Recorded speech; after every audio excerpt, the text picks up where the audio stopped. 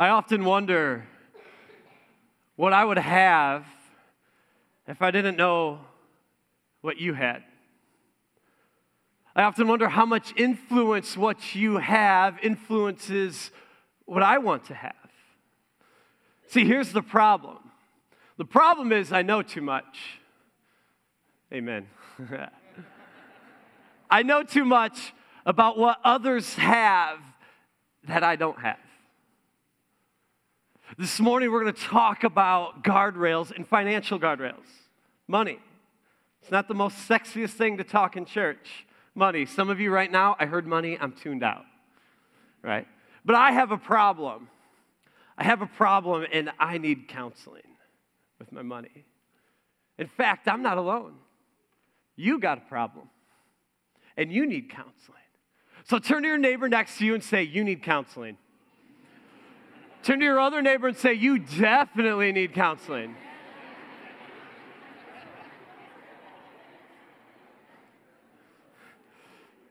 Here's the problem with this information. The problem with this information is it often leads to discontent in our lives. You look at what everyone else has and say, I don't have that. And this information can lure us into financial ruin. It can ruin us into extreme credit card debt that we never thought we would ever be in there before. But we look around and see what everyone else has that I don't have. And we got to keep up with the Joneses, do we not?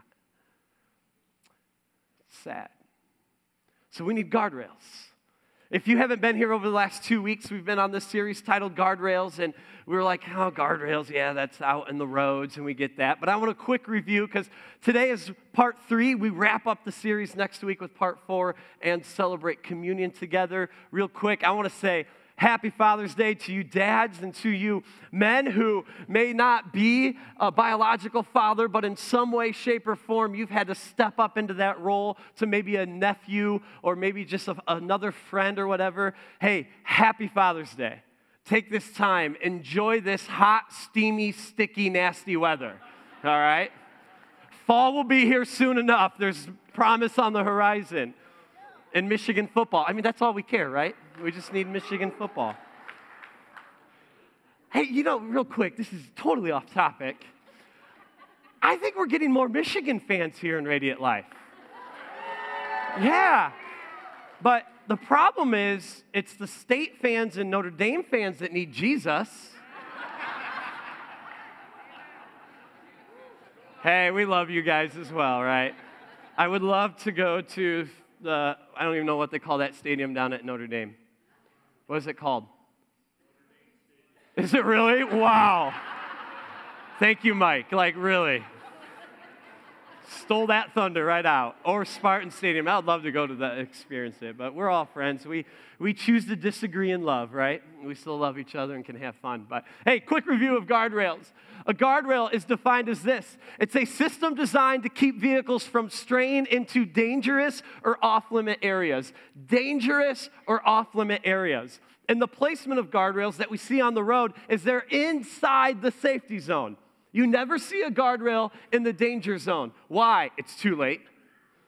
So they put it in the safety zone. And when we're on the highway, we never sit back and say, golly, State of Michigan, MDOT, why didn't you give me that extra 6 inches? I really needed that extra. We don't. We're saying, hey, that's cool. Stay in my lane. That's perfect. I'm glad it's there because that's a sharp turn right there. But we're happy about that. We've also said, as review, that guardrails are designed to, what's this word? Minimize damage. You hit a guardrail, you will have damage. But it's minimize damage versus the damage if you go off the cliff. It could be deafening to you. So they're designed to minimize damage. We said they're designed to direct and protect us. And last week when we talked about intimacy, we said one of the reasons why we want guardrails is to make us feel uneasy when? Early. So as we're walking a path in our lives that we know we should not be walking down, that the Holy Spirit comes in and says, hey, you can't be doing that. And it makes us feel uneasy early that we don't step into that sin or disaster in our lives. So guardrails. This week, we're not going to talk again like the most sexiest topic to talk about in church, but this week, we're going to talk about financial guardrails. We're going to look at money and what Jesus has to say about money. Now, some of you right now are just, you know what, Ryan, I need to stiff-arm this message because here it goes again, the church and money, and that's all I hear. Well, there is a stigma out there that culture says the church is against sex and the church just wants my money. It's out there. Well, last week we talked about the first stuff. And we said, dude, sex is a great thing in the confines of marriage, and it's an awesome gift by God, but comes with great guidelines in our lives. This week, we're going to talk about the money, and I want you to get my heart before we jump in. My heart is that I don't want your money. The church doesn't want your money. Jesus doesn't want your money. What God wants is your heart and something for you with your money. And that's where I'm coming from this morning as we talk about financial guardrails, is where are we? What does God want? And I want what God wants for you. And he talks about money, which isn't the greatest topic to have to talk to 300 people about. So here we go. We're going to jump in. So if you have your Bible or your phone or tablet, turn with me to Matthew chapter 6. About 2/3 of your way through, you're going to enter into the Newer Testament. You get Matthew, Mark, Luke, John right there. Matthew chapter 6 is where we're going to be this morning. As you set up, I want to say, in 3 weeks from now, we're going to be on a summer teaching series titled Summer Mixtape. In 3 weeks from now, I have a teaching that is going to shape the way we view the Bible. And we're going to launch something in 3 weeks. You need to download the YouVersion Bible on your phone or your tablet. It's a free Bible. Just download it, because in 3 weeks, we're going to launch something for you all as we enter into this message that I'm going to bring in 3 weeks, okay? So Matthew chapter 6, verse 24, this is known as the Sermon on the Mount. This is the Sermon on the Hill, where Jesus is speaking to the crowds, and he's doing this super long teaching to the people.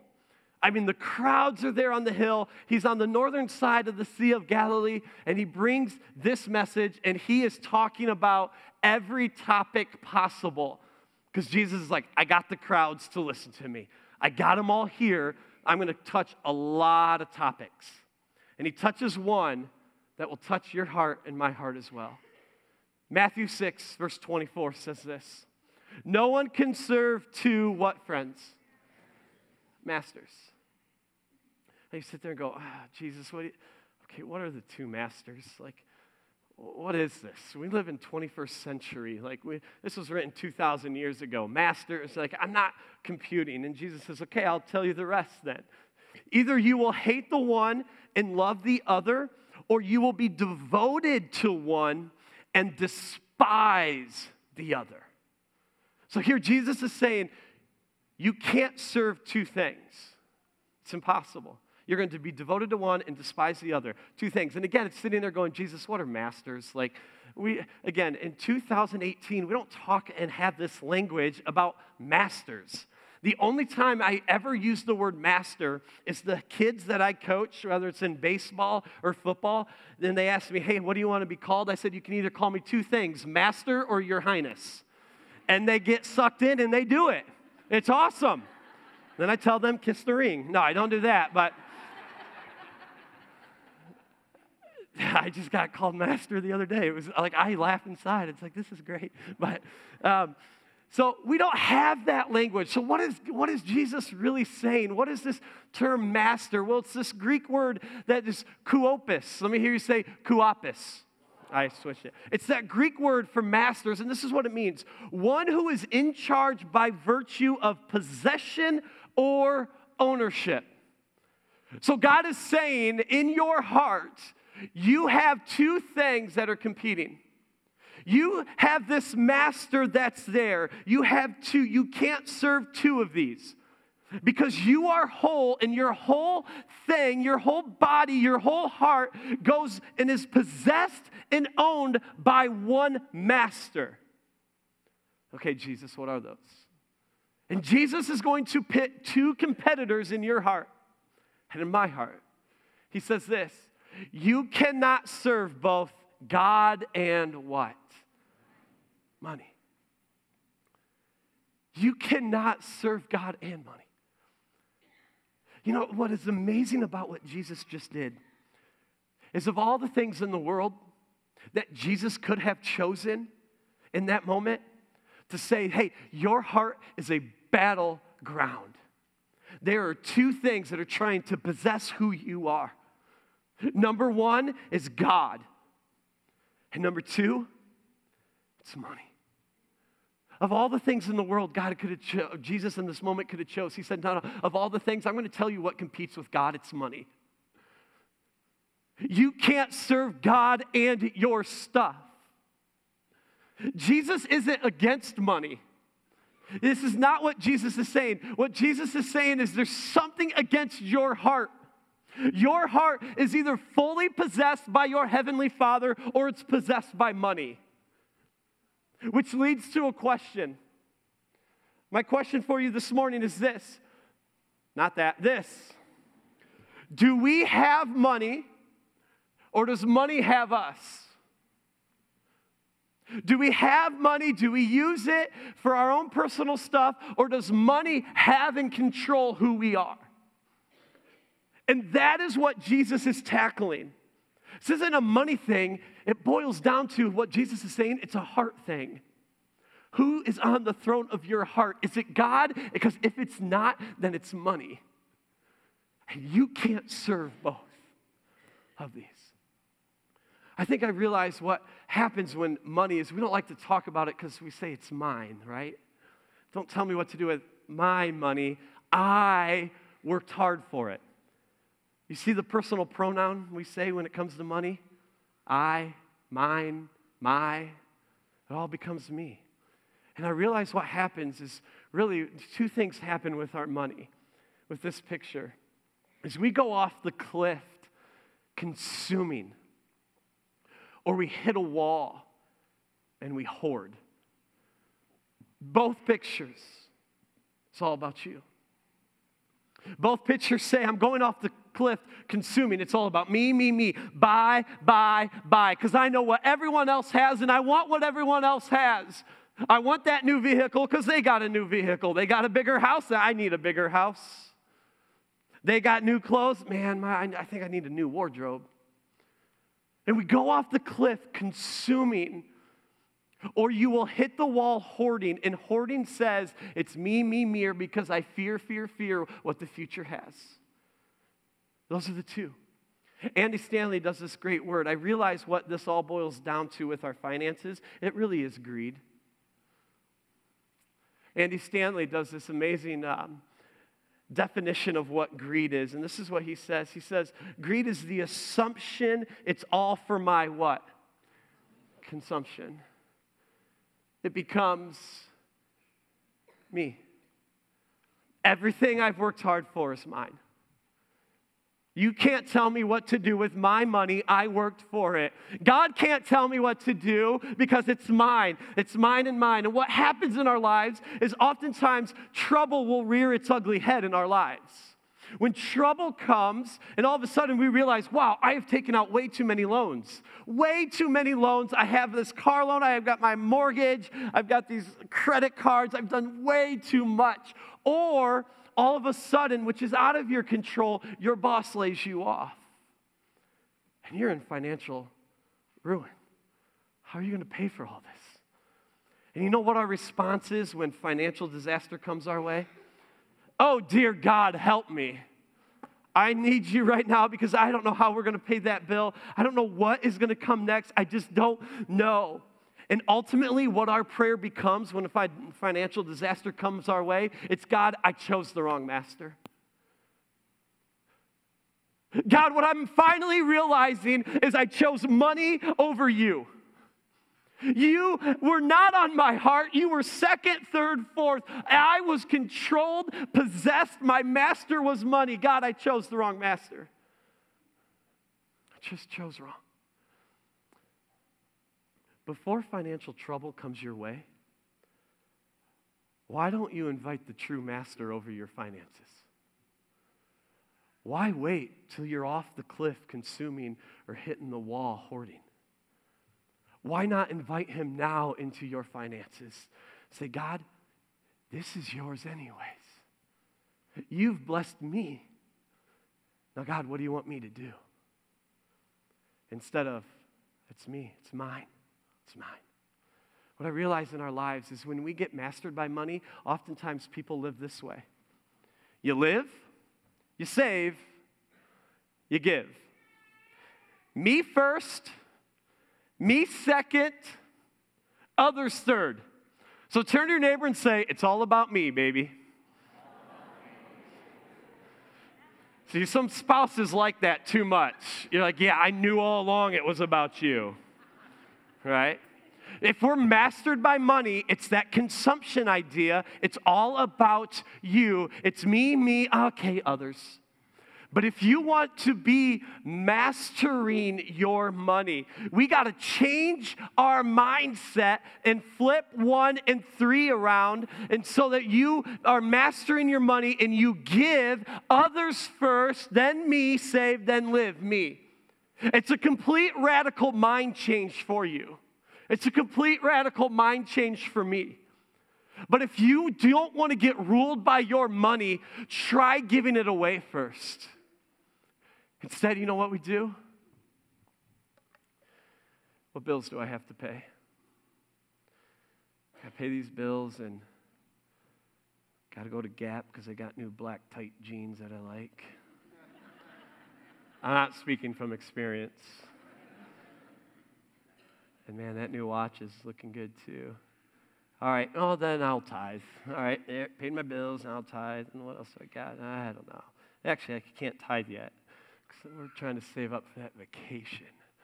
So I need to save up for that vacation first. So I'll transfer that amount of money into that account. And then I want to see what's left. Okay. So then maybe I'll give 5% of what's left to the church. Maybe. We'll see. Because I like coffee. So I've probably got a couple coffee dates on the calendar. We'll see. And it becomes about me. Here's what Jesus says to the whole crowd that's standing there.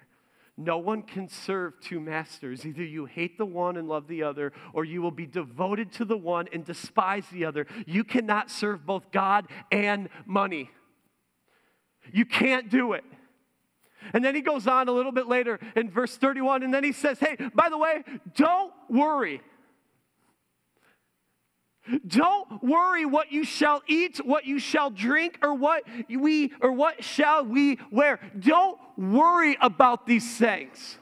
What I realize is when worry creeps into our hearts, into our lives, what we do with our heart and our hands is we were open and now we begin to clench them. And they get closed. And now we say, you know what? I'm so worrying about the future. I'm living for myself now because I have nothing else to give. Because I'm scared. This really is a trust issue. And then he says, you know what? If you're going to worry about these things, I want to let you know something. For the pagans run after all these things. You guys want to follow me? I want to let you know the pagans run after these things. You cannot serve God and money. And he goes on and says this, and your heavenly Father knows that you need them. You really believe that this morning, friends? That God knows exactly what you need, and that your trust is, you know what, God, this is yours anyways. I know, I'm all in. I think sometimes this is easier to read and say than actually live out. Say, God, I know. I'm trusting you in this. And then he goes on in verse 33, and he says, but. And when Jesus says but, it's a big but. And he's going to say something strange.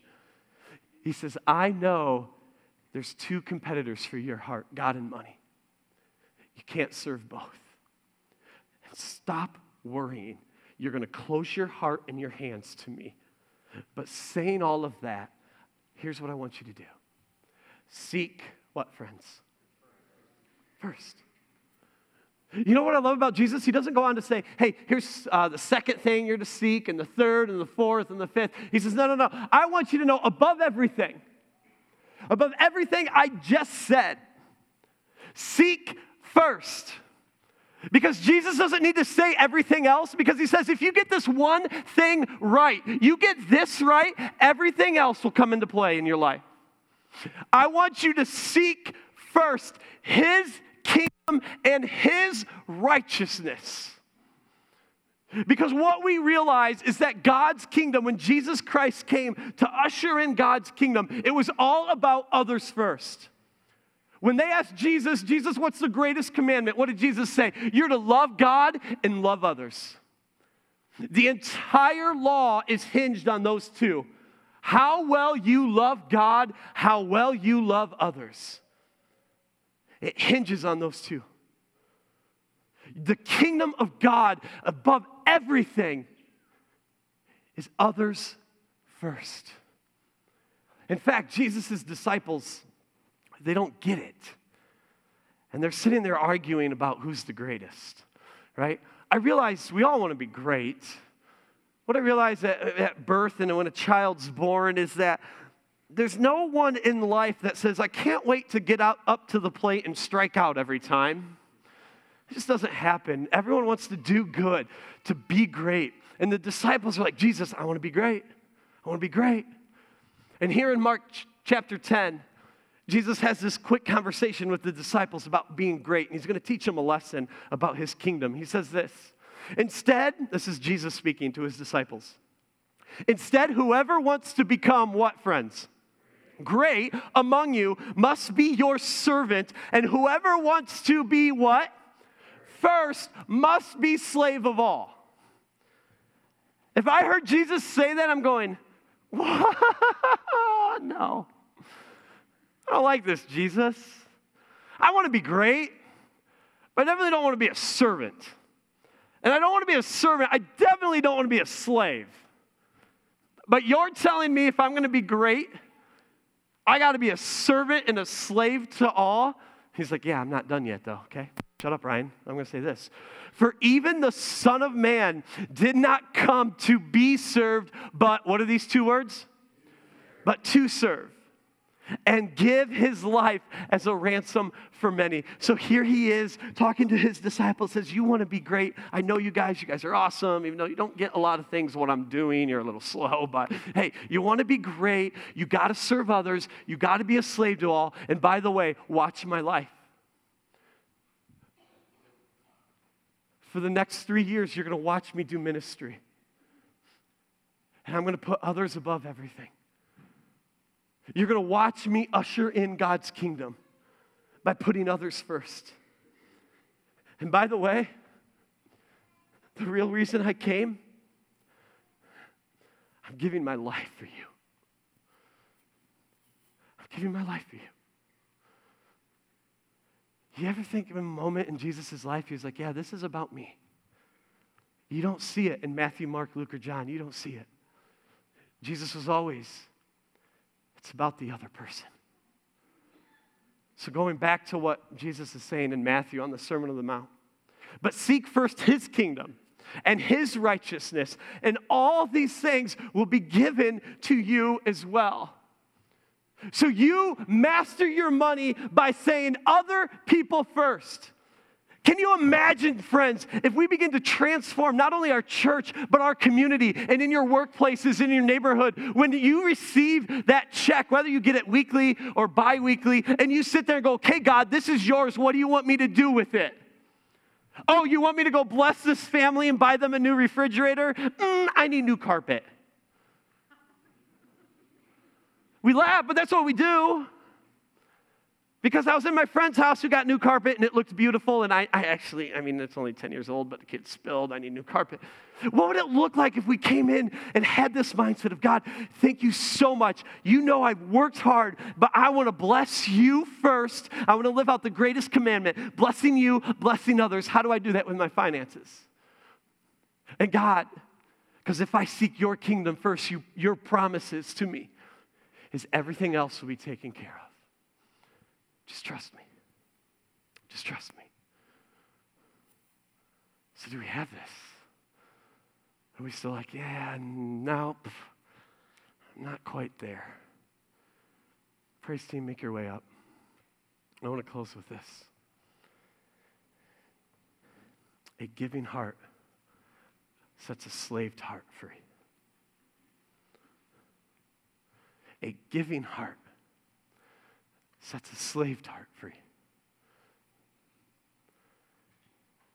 Because what I realize in Jesus' words,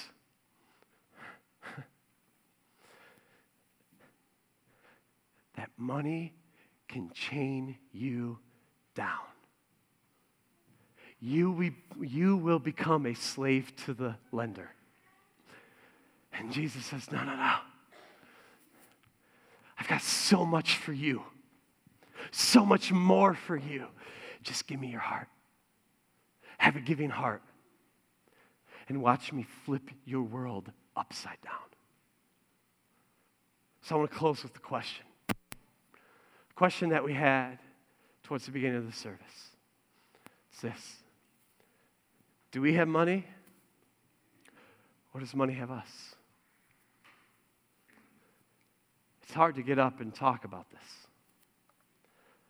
But one thing I've learned through studying the life of Jesus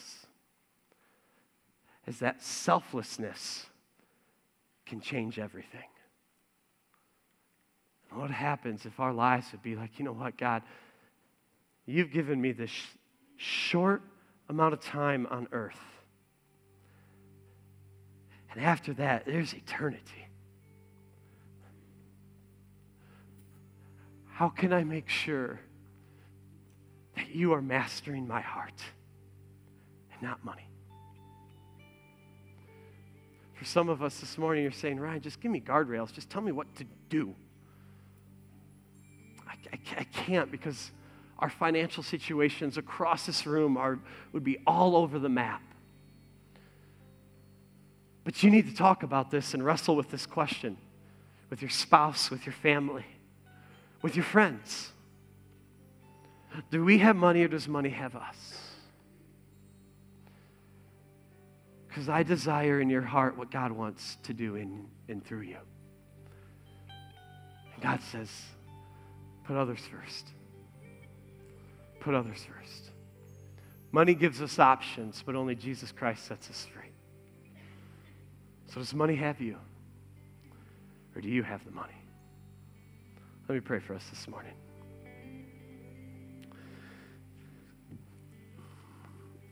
Father God, it's not the easiest topic. Because I'll confess there's times where we sit there and go, yeah, it's mine. All right, God, I worked hard for this.